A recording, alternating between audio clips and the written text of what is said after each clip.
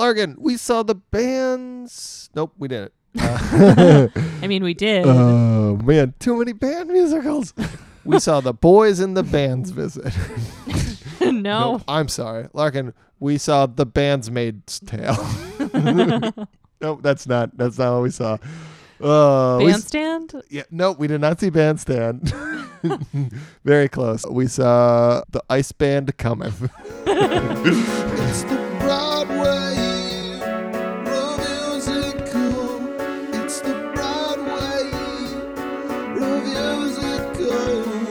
It's the Broadway Reviewsical. Nope, that's not what we saw either. No. What did we see?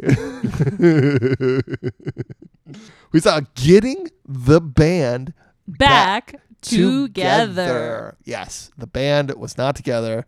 And they got it back together. Yes. Excellent. So this is a new original musical.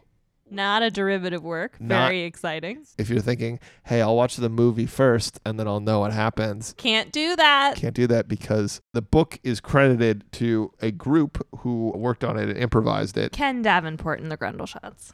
Yes. One of the producers came out and told us, hey, this is a new original work, which is very exciting because there's not a lot of that on Broadway. A lot of things derived from a film. Very exciting. Very, very exciting. Which, for our listeners, I think we should explain a little bit of our Jazz Hands rating. We do give a little more credit when it's an original musical and an original book and original songs because that's harder. Well, and also it's not a sure thing, so the producers who are putting their money behind the show don't know whether or not it's going to be successful. Right, and I can't watch the movie and say, hey, they chose to do this and they chose not to do that. Boo-hoo on the book writer. So I can't do that, so less points against you. Easier to get a high score. Woo! Let's get into it, Larkin. Give us the overview of this musical. Okay, so at the start of Getting the Band Back Together, Mitch Papadopoulos turns 40, loses his job, and moves home to New Jersey to gasp, live with his mom. He runs into his former musical arch nemesis, Tigan, who cannot let go of the fact that Mitch's high school rock band, the Juggernauts, beat his band, Mouthfeel, in the Battle of the Bands. Tigan also happens to be dating Mitch's high school sweetheart, Danny, and also happens to own 70% of the town because he took a foreclosure class after his dad turned state witness. Tigan threatens to foreclose on Mitch's mother's house if Mitch and the Juggernauts do not agree to a rematch. So, Mitch convinces his friends Bart, Sully, and Robbie to get the band back together so he can wager a 20-year-old trophy for his mother's house. Exactly. Yeah. Very simple plot. Simple, classic story. Great. Before we get into good things, I just want to talk about how the first act went about. So there's an overture, there's an opening number about New Jersey, which is just a lot of jabs at Jersey stereotypes. Super, super funny. Yeah, and Mitch talks about how he just lost his job and he's going to have to move in with his mom back to his hometown in middle-ish New Jersey, which is very tri-state area. Everyone kind of understands where that is. They understand the stereotypes. There's probably a lot of Jersey people in the audience. So a lot of those were softballs for laughs. Then there's a lot of plot that happens. So we meet Bart, who is a math teacher who's very bad at math and also does drugs. Just weed. He's high for one scene and then never high again, which was kind of a fun character trait I would have liked to see again. No, they make jokes about it later. Okay. Then we have his mom show up. Sharon, and give a little backstory about how his dad's dead. And then his high school girlfriend comes in who talks about how she's becoming a personal trainer. They have a little bit of a meet cute or re-meet cute. Then we get all of the Tigan and the Mouthfeels coming by his house. So his house, which is a garage with a hoop on the top, is in a very walked area in this small town where everybody drives. And so we meet the Mouthfeels, which they have their name because they had one hit that was like in a mouth in a dental commercial or something, which is funny because the name of the band, I guess, was the Mouthfeels before they got this. How does your mouth feel? So we learn all those things that Larkin just said about Tigan, that he owns 70% of the town. Most of the town is foreclosing on their homes. His dad turned state witness. He took a foreclosure class, and Mitch's mom is paying his old girlfriend for personal training lessons, and she's also a piano teacher. And he gets challenged to the Battle of the Bands, all in the first scene. Yep, and he declines at first. He declines at first. Classic hero declining the adventure. It's a classic story arc. Yes. So all of those things happen, and he has a flashback, and he sings his I Want to Be a Rock Star ballad, right?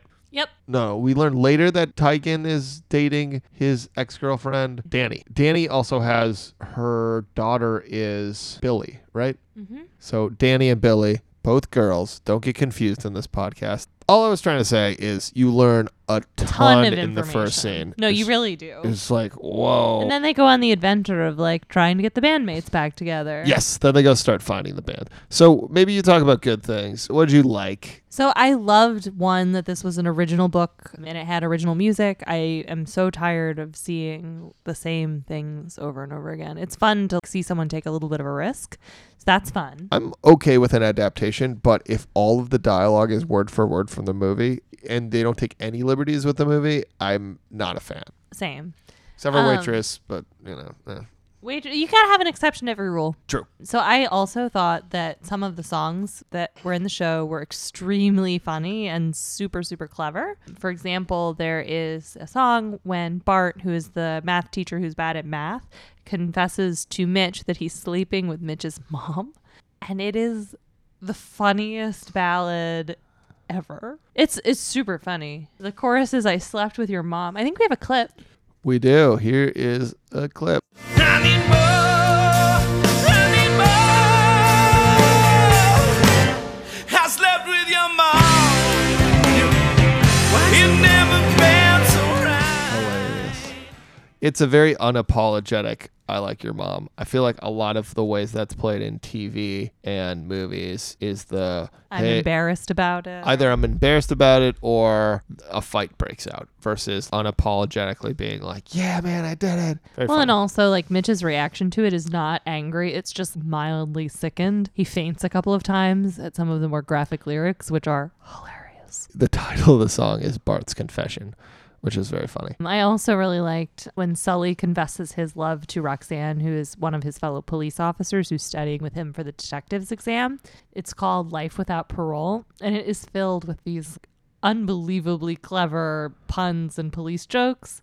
Like, I intend to possess your heart for life. I'm in need of backup. And then everybody chimes in as backup dancers and backup singers. Yeah, not to get into bad things, but this is one of my classic critiques is the first act was a little light on what I thought were good songs. One of those guys I think was okay. You know, Jersey was an opening number, which was fine. How Does Your Mouth Feel was not even a whole song. Then there was But it was super funny. Yeah. Then there was a reprise, getting the band back together, fine.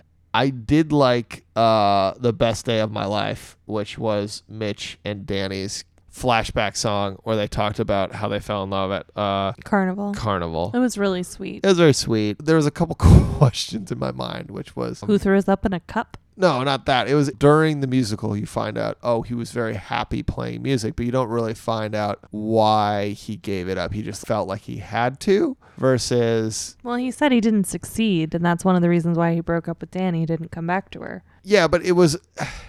You don't see a lot of personal transformation in him. You just see him rediscovering himself, not dealing with why he changed and what he was missing.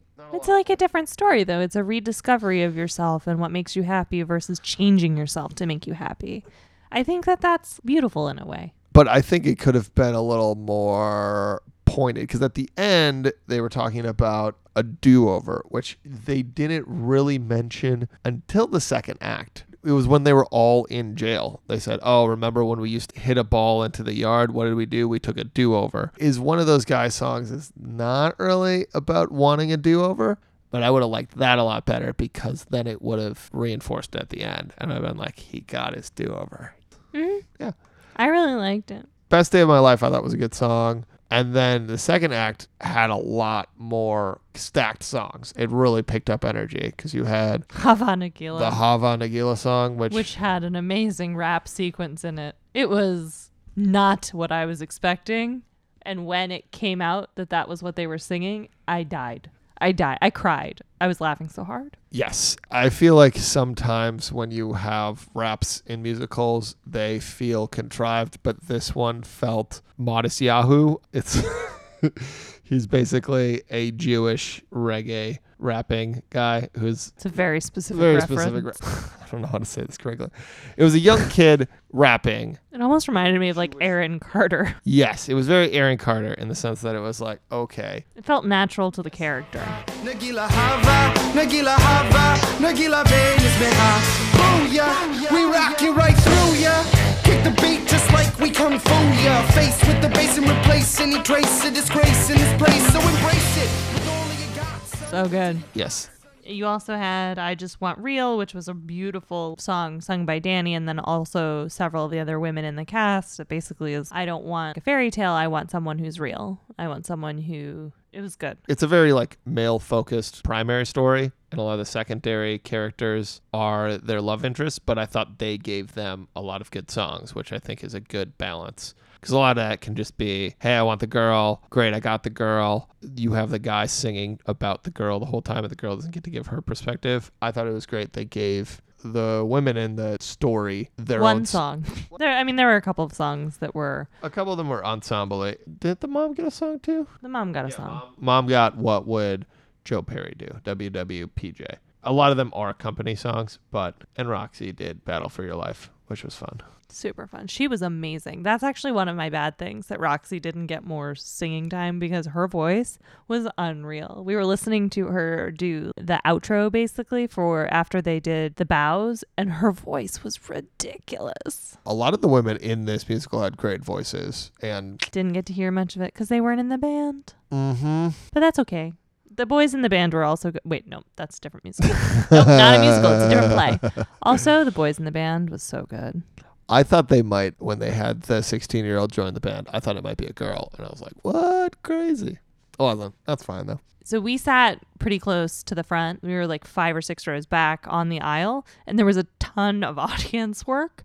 So I got a high five.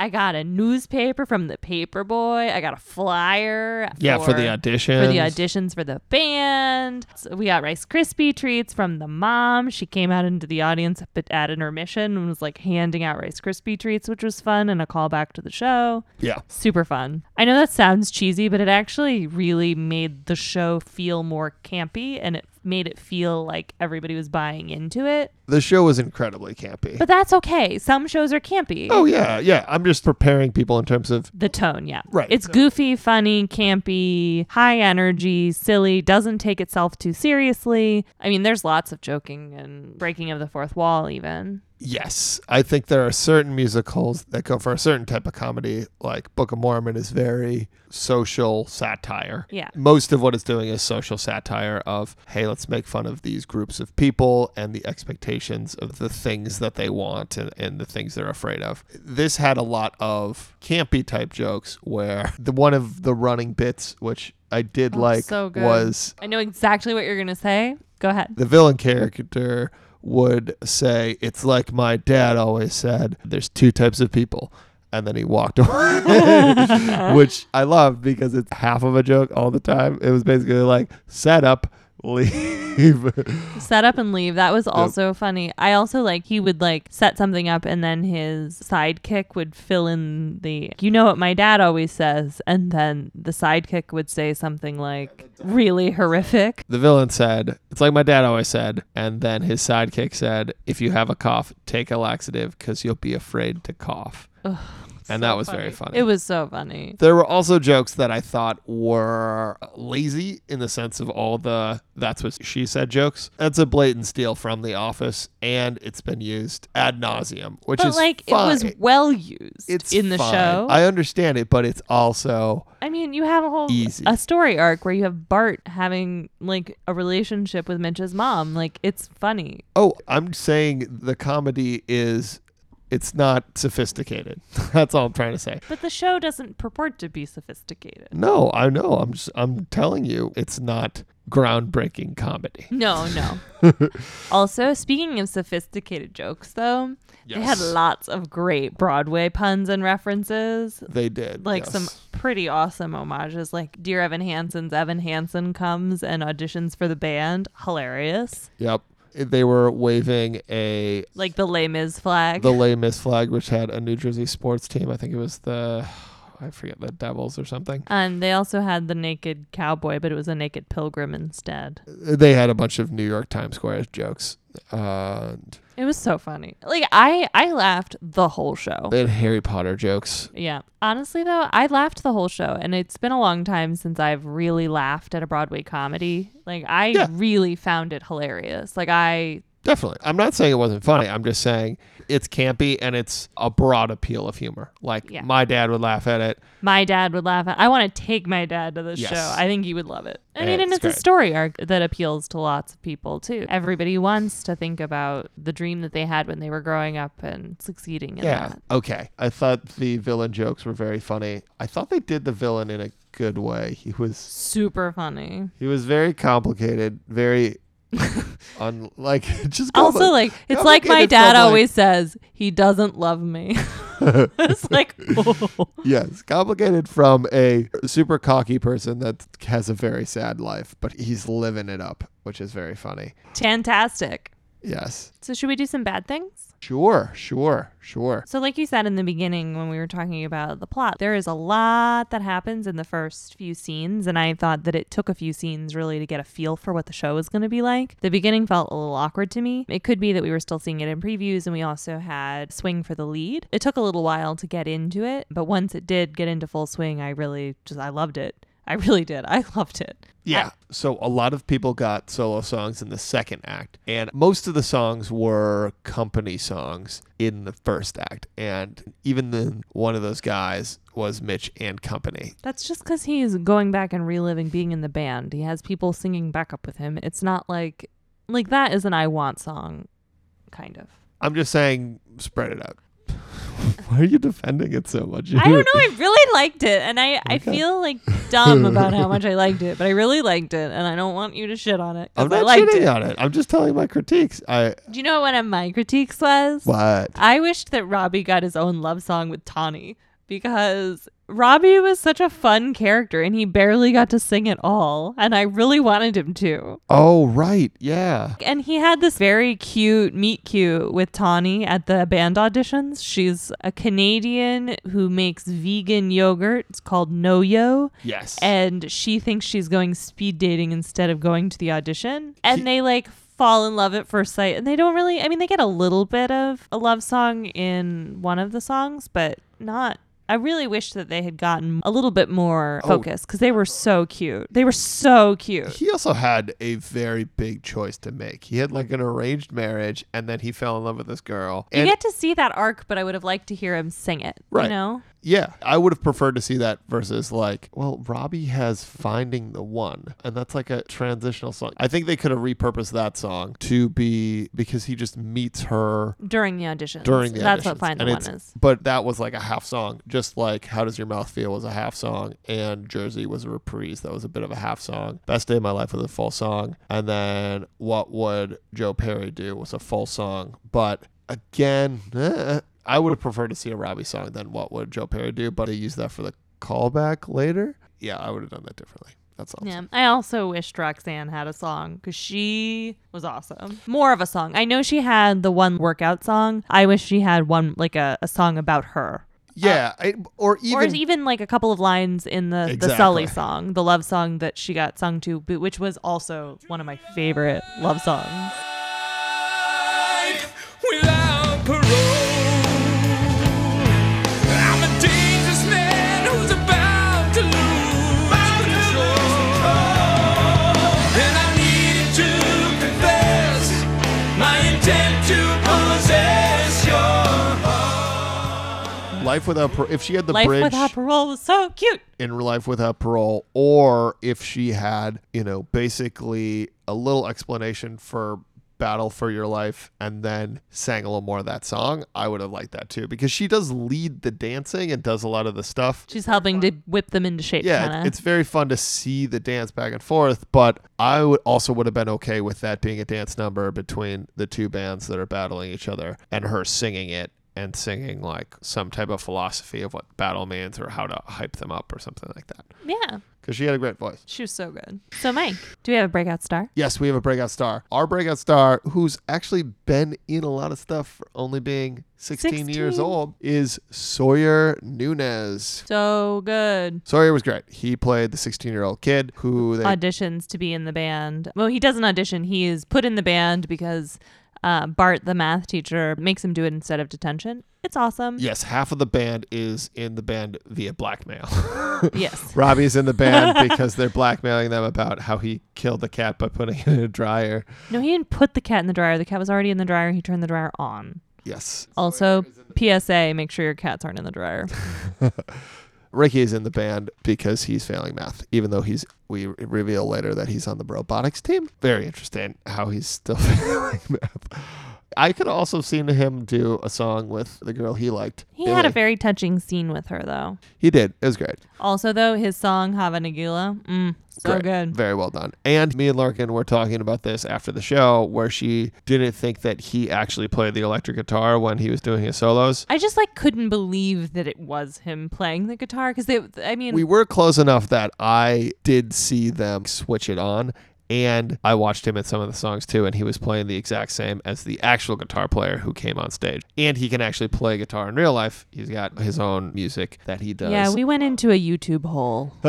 So he's definitely a talented guitar player. Super talented kid. When I was watching him, I was like, he's actually playing these riffs. And he did a great job, and it sounded amazing. He was super funny. He sounded really great. I just really, really loved him. Yeah, so Sawyer, breakout star. This was a contested breakout star with Tamika Lawrence, who played the love interest of Sully. She played Roxanne. The cop who wanted to be a detective. She was a scene stealer, honestly. Yeah. Whenever she was in a scene, I always wanted to watch her. I really liked her. I wish she had more of a role. I was very impressed with a lot of the ensemble in this. They had a very strong ensemble. Oh wait, can we talk about the song Second Chances? Yes. Oh, Second Chances. So funny. It's like one of those songs so that it's this guy, he's playing a song on the piano in a diner and it's background music. But it is his inspiration is Kenny G. Mitch's mom mentions this when she comes back to town. She says, oh, you should play in the diner. And then we go to the diner and we see the guy, Nick Styler, who's playing a ridiculous song called Second Chances with some incredible specifics in there where it's basically he's singing a song and he breaks out and crying during it. And he says things like, you took our dog, but our dog's a diabetic. And I know you don't like to give him his shots. Why would you do that? And then he also said, I forgive you even though you left a crack pipe in the baby's crib. Hey, she stole my wallet. Yep. So funny. He was definitely dating some type of crack addict girlfriend. Or wife. Very hilarious. It was very super funny. Character. And he just fade in and fade out as the dialogue was happening. That I thought was staged super well. The staging was awesome because everybody had something going on. Well, in the restaurant, we're talking, and then he would have these breakouts, and everyone would stare at him. Because it was so awkward. And they wouldn't look at each other and be like, what is this? Or do any of that. They was just like, oh, gosh. It was a really good... very well staged. Very well staged. That shared the focus very well. I thought it was great. That was so funny. So, Mike. Yeah. Do you want to read the Broadway Reviewsical? Sure. This is the Broadway Reviewsical for Getting the Band Back Together. Getting the Band Back Together is a campy musical with a full cast of off-the-wall characters. It's the timeless tale of an underdog, fired 40-year-old stockbroker going back home to win a battle of the bands to help his mom pay her mortgage. If you enjoy Jersey Shore jokes, punchy one-liners, and Bon joviality, open your garage door to this fun musical. We liked it. 3 jazz hands. All right. Well, we got some more musicals to see this season. Pretty Woman, The Cher Show, King Kong. Oh, great. King Kong. It's like Jurassic Park, but not as fun. That's a murder mystery, too. Who murdered all these people? Oh, that huge monkey. Yeah. Right. The monkey paws. Yep. Got it. That's obvious. Mystery solved.